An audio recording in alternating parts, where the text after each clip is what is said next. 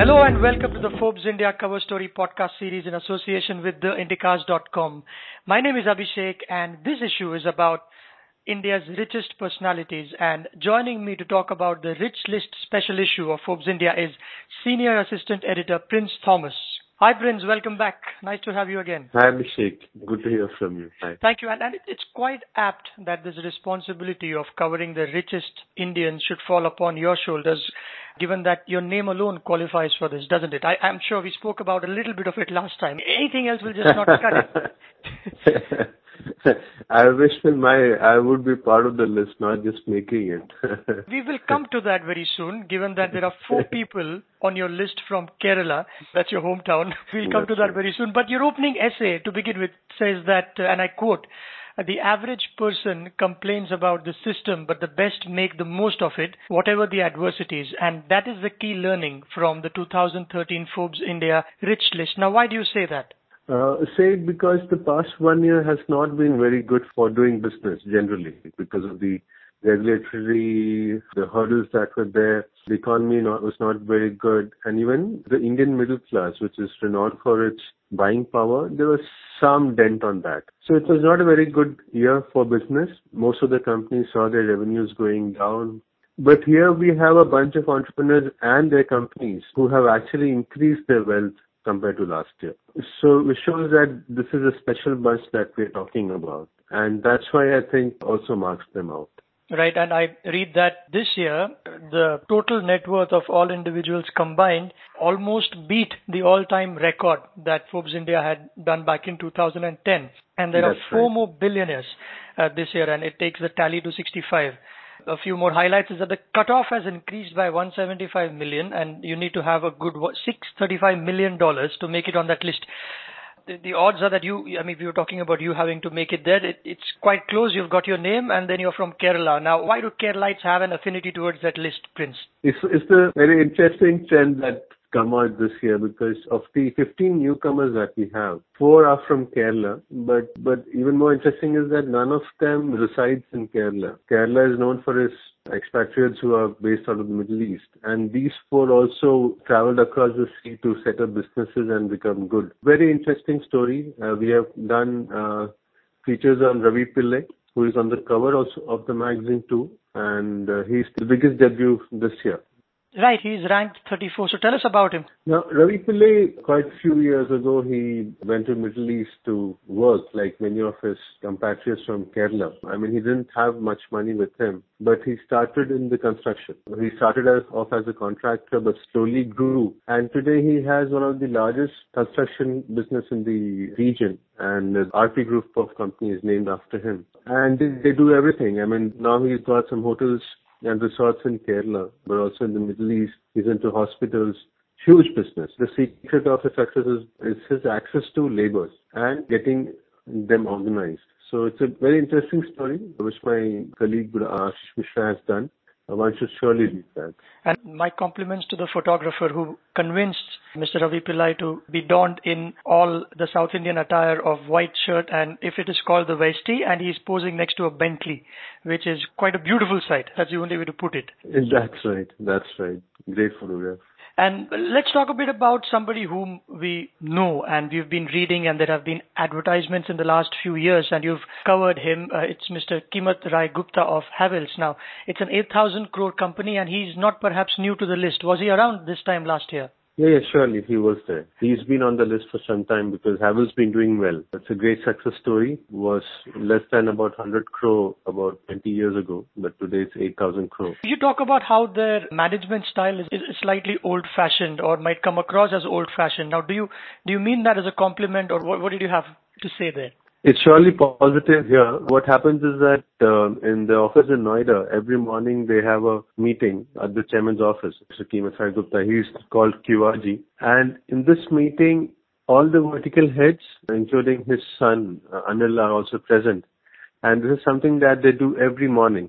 And they meet together for 2 to 3 hours and discuss everything under the sun. In this meeting, many of the important decisions are being made. And when I was there, they did something very fundamental for the company, and that is for the first time they decided that they will have a meeting for their vendors, which could help them save some money, especially at a time when margins are squeezed. And through the next 1 or 2 hours, I saw many important steps being taken, many important issues being discussed. And what happens is that all the vertical heads know what's happening across the company. The difficult part is that many of the smaller companies, when they become bigger, they sometimes lose out these kind of management styles. And moving ahead from old-fashioned way of doing business to some interesting business models that people have tried. And we read a profile of Mr. Venugopal Dhoot of Videocon. Now, what is he doing in Mozambique, Prince?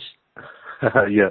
Videocon, I think it has been a household name because of his TV business and consumer electronics. Now, with the advent of many of the South Korean companies, the sector has become a tough one to function, operate in.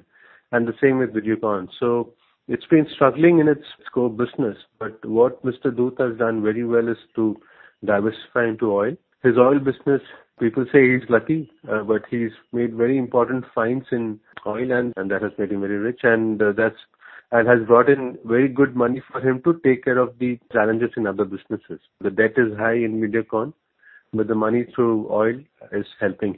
Right. An interesting part of the entire package that I saw was that you've covered some deceased entrepreneurs in great detail. Balwant Parekh, former chairman of Pidilite Industries, and Mr. K. Anil Reddy of Dr. Reddy's lab. There are profiles of these men. Now, was this a first to concentrate on big names who have fallen out because they are no more? Last year we had retirees who had stepped down from their business, and that was Mr. Paronji Mistry and Mr. Keshav Mahindra. In the last 1 year, unfortunately, 2 of the icons from the industry had passed away. Mr. Balwant Parekh, he made adhesives a household name. Fevicol, I think everyone uses Fevicol in their everyday life, and we all love the ads that they come out with.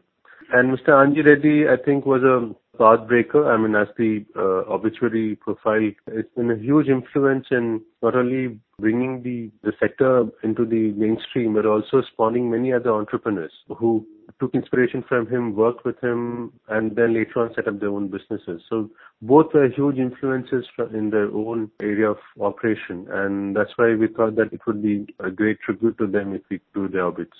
The methodology is such that you do not make it on the list if you are no more. Would the person who inherits their business might make it on the list? Is that how it works? That's right. So in the case of Mr. Balwant Parekh, his son has featured on the list, and in the case of Mr. Reddy, his family, because his wealth is now distributed among his family.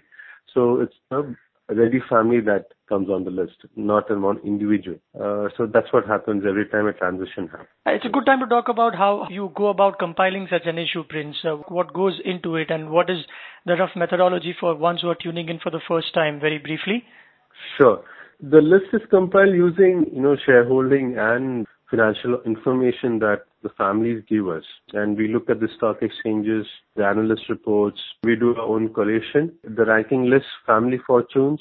What we do is we set off a date. Basis of that day's stock price, we do the rankings. And this year, the cutoff date was October 18th. And this year, exchange rates are also very important given the fluctuation in the rupee. There are a few private companies too who are not listed on any of the exchanges. And these companies are valued based on, they would have their own peers who are listed. So we look at the valuation of the peer companies and then come to a valuation for these private companies. And how open are the companies to give out their details? Are there any challenges when it comes to measuring the net worth of individuals in India? Yeah, it's a lot of exchange of information. So the team which is collating the information would have some, and they would check it with the companies, and the companies themselves will provide us with information. In a couple of cases, it gets tough because some are not willing for the wealth to be discussed and talked about and measured. So then it becomes a little challenging, but we try to make it as scientific as possible and always check it with the families. Until now, we've not had a big problem, so that's fine.